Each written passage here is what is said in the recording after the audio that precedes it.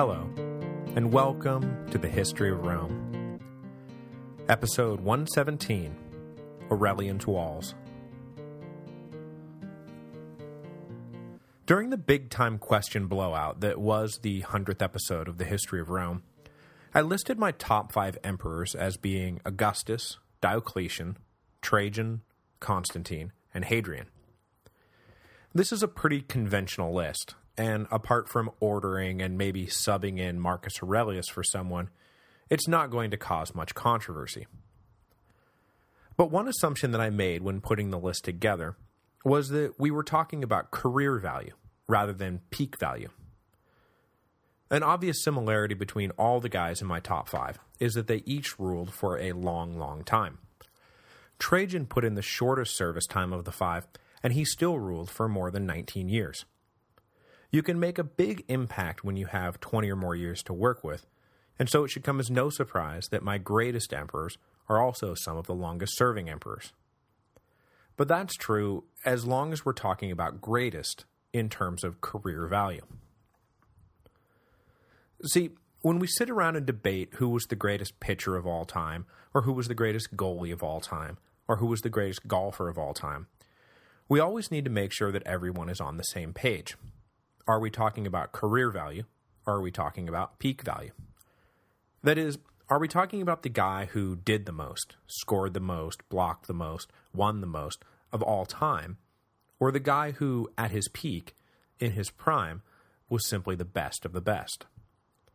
Maybe his career was cut short by injury, or he hit a wall when he turned 30 or whatever, but for a while, he was unhittable, undefendable, and unstoppable.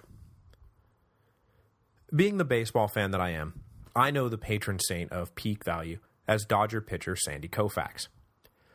You will not see his name on the lists of most strikeouts all time, or most wins all time, or most innings of all time.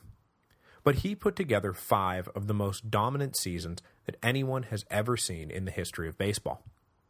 From 1962 to 1966, Sandy Koufax was the left hand of God, and his single-season statistics during this period are absolutely mind-boggling.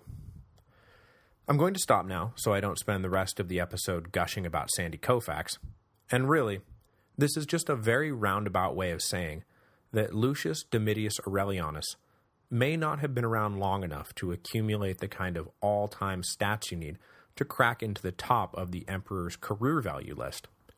But from 270 to 275, oh man, he was peak value defined. If you sometimes have trouble remembering which emperor was which during the 3rd century and what happened during whose reign, just remember that Aurelian is the Sandy Koufax of Roman emperors. The rest, hopefully, should fall into place. Aurelian was in Thrace, serving as the captain of the mobile cavalry and doing advanced work for the coming campaign against the Vandals when Claudius died of the Cyprian plague in 270 AD. It did not take long for the officers of the imperial army to track down the dead emperor's second-in-command and offer him supreme authority over the legions and, by extension, the empire. Back in Italy, though, a word of Claudius's death immediately fired up the ambitions of a man by the name of Marcus Aurelius Claudius Quintillus, the younger brother of the dead emperor. Despite their frequent protests to the contrary, the Romans were as much enamored with blood ties as anyone else, and as he took over the role of paterfamilias from his brother, Quintillus had an eye on taking over the role of emperor as well. Now, everyone and their mother knew that the Danube legions were going to turn to Aurelian, and there were many in the aristocracy who feared the ascension of old Sword in Hand, the no-nonsense soldier who would likely have little room at his table for the Senate, who, let's face it, were chock full of nonsense. So they decided to back Quintillus's bid for the throne. And though the Danube legions were far and away the best of the legions, Quintillus, by virtue of his relation to Claudius, had been put in charge of the significant Italian garrisons, which included the Praetorian Guard, so it's not like his bid was backed by nothing but the Senate's hot air. Unfortunately for Quintillus, though, the Danube legions really were the best of the best, and they made his Italian army look like it was, well, made of little more than hot air. Aurelian accepted the acclamation of the legions, and upon becoming emperor, well, one claimant anyway, his first move was to turn the armies around and march them back to Italy to establish his authority over the home province. It was not an auspicious beginning to his reign, as he fell into the same trap that so many other 3rd century emperors had fallen into, leading the legions away from the frontier to consolidate power right at the moment when they were needed on the borders to consolidate victory. Claudius had put his foot into the backsides of both the Alemanni and the Goths, and a concentrated push against the remaining northern tribes might re-establish Roman power for a generation or more. With Claudius dead, though, that all now appeared to be in jeopardy. But Aurelian managed to smash his way out of the trap, rather than falling by the wayside like Decius and Aemilianus and Gallus before him. The northern tribes would take advantage of his withdrawal back to Italy, but they would come to regret it. Quintillus gathered his troops at Aquileia in preparation for the assumed invasion of Aurelian, but as they met and readied themselves, it became obvious quickly that this was starting to look an awful lot like a suicide mission. Eventually, the Danube legions, under the command of Aurelian, are going to come pouring down out of the Alpine passes. And then what are we going to do? Defeat them in battle? I don't think so. Accounts differ as to the fate of Quintillus, that is, whether he was killed by his own troops or committed suicide, but they don't differ in having him dead as a doornail when Aurelian arrived in Italy. The troops Quintillus had gathered, needless to say, swore allegiance to Aurelian the first chance they got. As with everything else to do with the 3rd century, the chronology of Aurelian's reign is very confused, and though we know the things that he did, we cannot hope to know exactly the order in which he did them. Right off the bat, though, it seems that he headed back to the Balkans, because the Vandals had taken his withdrawal of the legions as an open invitation to attack. The Vandals already posed enough of a threat that they were next up on Claudius's hit list when he died, and the disappearance of the imperial army only inflamed their passions, and before you could say the emperor is dead, long live the emperor, the Vandals were running amok in Pannonia. So after making sure Quintillus was dead and the troops in Italy were with him, Aurelian immediately charged back to the Balkans to push back the invading tribes. Aurelian's strategy for dealing with the Vandals was to order that anything that could be consumed by men and horse be drawn inside the towns and cities of the provinces to leave the invading Vandals without anything to eat. Once the lack of provisions began to drag the Vandals down, Aurelian swept in and crushed them in a quick battle. When the fighting was done, Aurelian allowed the remaining Vandals to return home, but with the stipulation that they hand over 2,000 cavalrymen to serve in the Roman army. With internal recruitment often coming up dry as a result of 20 years of famine, plague, and warfare, Aurelian knew that fresh recruits for his army were going to have to come from somewhere if he planned to reunify the empire, and the German tribes began to look like an excellent source of soldiers. The Vandal horsemen would not be the last, or even the largest levy Aurelian would lay on defeated northern tribes, and it was during his reign that the so-called Germanization of the legions, already underway in the form of temporary auxiliaries and sometime mercenaries, would really begin in earnest. On an ad hoc basis, the empire had always been able to get tribes from beyond the frontiers to fight for them, going back as far as Julius Caesar, but the process was about to become far more systematized and far more permanent. While he was overseeing the Vandal retreat, though, word came that the Alemanni, or likely just the Juthungi, one of their component tribes, was headed into Italy, the third time now in just over 10 years that barbarians had set foot on the once perfectly safe peninsula of Italy. Leaving behind enough troops to remind the Vandals of their oath, Aurelian headed back to Italy, a trip that was becoming a nearly annual pilgrimage for the men of the Danube legions. When they reached the peninsula, Aurelian found that the Juthungi had overrun the Po Valley, sacked a number of towns, and were presently occupying the key city of Placentia. Aurelian made straight for the city, But in his haste to meet the enemy, he never gave his men time to rest, and when they finally arrived at Placentia, the legionaries were exhausted. Well, actually, that's not true. They never even reached the city. The Juthungi had set an ambush for the Romans, and right at sunset, the weary legions were ready to make camp and go to bed.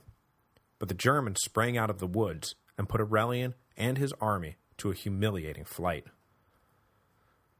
Scattered and disoriented, it took some time to piece the legions back together, and in the meantime, the Juthungi pointed themselves south, aiming directly for Rome, which understandably put the Romans into a panic. The ambush at Placentia, though, was by no means a decisive victory for the Juthungi, and the embarrassment it caused Aurelian only ratcheted up his motivation to stop them. He regrouped his forces and gave chase, this time keeping a close eye on the Juthungi's movements and waiting for the right moment to strike. He found his moment on the banks of the Metaurus River, where he broadsided the Germans and ran them into the water, which swept a good number of them down to a watery grave. The battered Juthungi sent word to the emperor that they would like to parley for peace and safe passage home, but their attitude was not sufficiently deferential for Aurelian, and he rejected their entreaties. Without a guarantee of safe passage, the Germans were forced to head north, with Aurelian's army shadowing their movements and waiting again for the perfect opportunity to smash them up for good. This time, the opportunity came at Pava, where Aurelian forced the fleeing Juthungi into a pitched battle that they had no hope of winning. Completely defeated, the remaining Germans surrendered their captured booty and begged for mercy, which this time Aurelian allowed, if they gave their fighting men over to the legions. If they wanted to live, they'd have to fight for the empire, not against it. Some reports have this new influx of soldiers coming in at anywhere between 20 and 40,000 men. This was not small potatoes to an imperial army badly weakened by the previous generation's strife. With the frontiers finally quieted down a bit and Italy free of invaders, Aurelian was finally able to make his triumphal entry into Rome in early 271, almost a year into his reign. Sporting the new title Germanicus Maximus for his recent victories, it is likely that Aurelian was expecting, if not enthusiastic greetings from the citizens of Rome, then at least a warm embrace. But Aurelian's entry into the city seems to have actually sparked riots and street fighting, not seen since the days of the Flavian capture of Rome, some 200 years before. The causes for this mass uprising were threefold. First, there was the lingering effects of the panic caused by Aurelian's defeat at Placentia, which had everyone's nerves good and frayed. Second, was the disruption of the grain supply, which likely had been caused by Zenobia's capture of Egypt. And third, we have the massive fraud being undertaken daily at the main imperial mint in Rome, which is the reason the riots got started in the first place. As I mentioned a few episodes back, debasement of the coinage was a major problem for the Roman economy, and the damage done by official imperial policy was being hugely exacerbated by the conduct of the workers at the mint when it came time to actually produce the debased coins. Even the nominal amount of silver that was supposed to be going into the coins was having a hard time finding its way into circulation, and instead kept getting routed into the pockets of the workers and administrators of the mint, and, of course, the pockets of any official tasked with overseeing the process. Aurelian had already signaled that he planned to revalue the coins back up to a respectable level, respectable for the times being 5% silver in the denarius, and the mint workers were justifiably worried that when Aurelian found out that their additional graft was making things even worse than he thought, that he would be, well, displeased. And given Aurelian's fearsome reputation, displeased meant that heads were likely to roll, literally. So when Aurelian arrived in Rome, the mint workers took to the streets and began demonstrating against the new regime. Soon enough, they had ginned up their narrowly selfish cause into a general strike and full-blown street riots broke out, egged on by senators and equites who had backed Quintillus and who hoped to drive Aurelian out of power before he had a chance to do any damage to their interests. Angry at the sedition and unwavering in his commitment to putting down the mob, Aurelian called in regular troops to back up the urban cohorts who were clashing daily with the enraged citizenry. Thousands were dying on both sides, but pretty soon, order was restored as the overmatched civilians were driven back into their homes.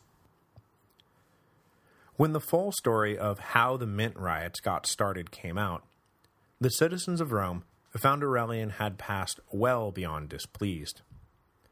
A quick and ruthless purge followed that took the lives not just of the Mint administrators, but also the senators and equites who had supported first their fraud and then their riots. When Aurelian's harsh justice was done being metered out, the emperor then took the unprecedented step of simply closing the Rome Mint down for good. Though this extraordinary measure was undertaken specifically because Aurelian did not feel that he could now trust Rome to implement his reformist monetary policies, it had the effect of being one of the final nails in the coffin of Rome's political and economic relevance. A decade later, Diocletian would be able to come to power and avoid visiting the Eternal City for 19 years without any serious repercussions. But though Rome's practical power was waning, its power as a symbolic force was still immense. Even Diocletian could not deny that, and the recent string of Italian invasions had gotten Aurelian and his fellow officers thinking about how best to protect the living embodiment of the empire. For more than 200 years, the defensive strategy that had been invented by Augustus and brought to full realization by Hadrian had worked just fine. Post legionary garrisons on the frontiers, build walls to control cross-border movement, and focus militarily and politically on keeping the Rhine and Danube tribes divided from one another.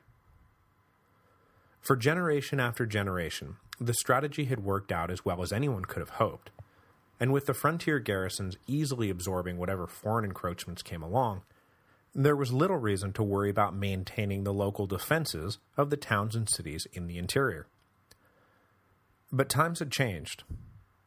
Squeezed between Rome on one side and rising eastern powers like the Huns on the other, and we'll get to them soon enough, the German tribes were now well down the road towards regional unification, which rendered the old divide-and-conquer technique obsolete.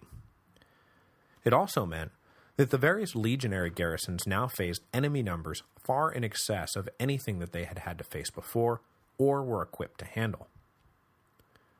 It used to be that a legion or three could stop up any leak with ease, but now torrents of Germans in the hundreds of thousands were blowing past the completely outnumbered garrisons with impunity.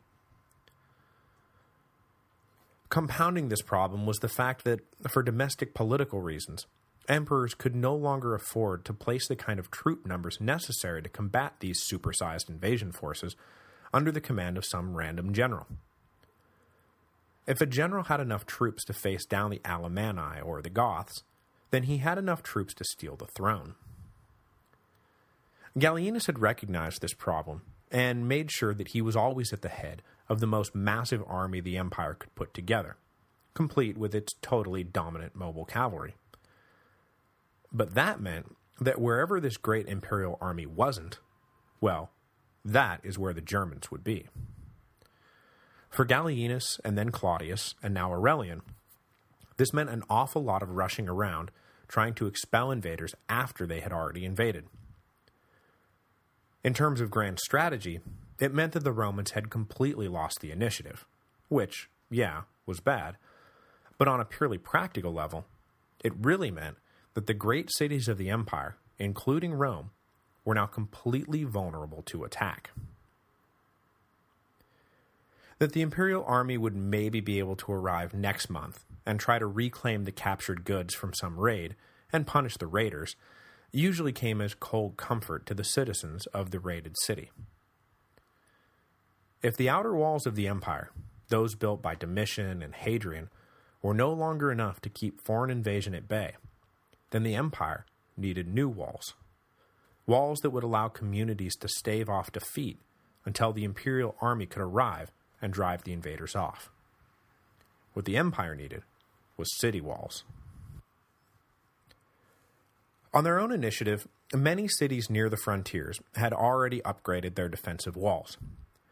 But Aurelian now put the imperial stamp of approval on the idea of permanently fortified cities by ordering a massive wall circuit built around Rome itself. As Rome's power had grown, so too had the city grown, and the old Servian walls, built in the aftermath of the Gallic sack way back in the 4th century BC, had ceased to function as any sort of real defensive barrier. The majority of the city now lay beyond its scope, and for essentially the entire imperial period, Rome was an unwalled city, and one so far from the front lines that no one gave it another thought. Now, they were thinking about it all the time. During his brief stay in Rome in 271, Aurelian wasted no time sketching out plans for a new fortification circuit that would include areas like, say, the Campus Martius, which once upon a time had been an empty field, but was now a bustling urban area that housed some of Rome's most important civic buildings, including the Pantheon and Pompey's Theater. The new wall circuit, eventually dubbed the Aurelian Walls for obvious reasons, would grow to be 19 kilometers long, and eventually enclose an area of 13.7 square kilometers. As originally built, the walls were 3.5 meters thick and 8 meters high, though in the 400s AD, when the going really got rough, the height was doubled to 16 meters.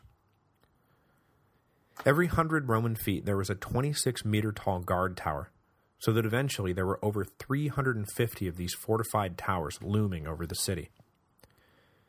In the end, there were 18 heavily defended main gates that limited access to the city, and 5 postern gates, which were essentially secret doors that allowed defenders to sneak in and out of the city without the enemy noticing.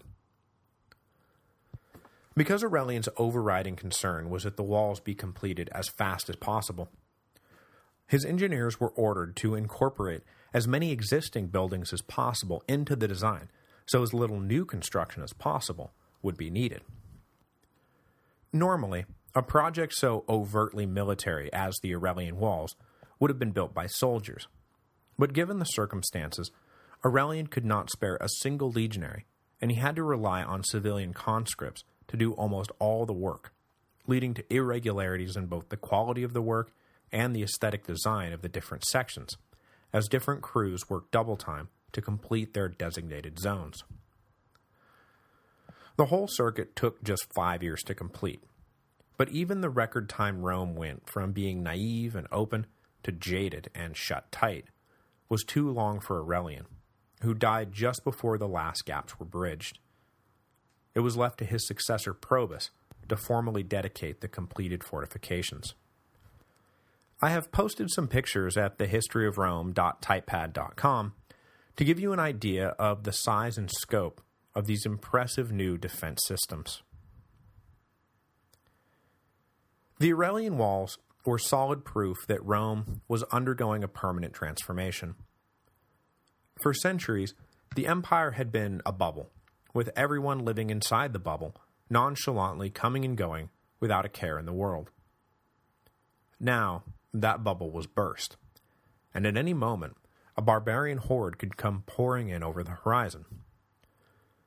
The ever-resilient Romans, though, had no intention of ceding their lives and territory simply because the old defensive lines were broken, and in place of the one huge bubble that they had lived in for so long, they built hundreds of tiny bubbles that dotted the provinces.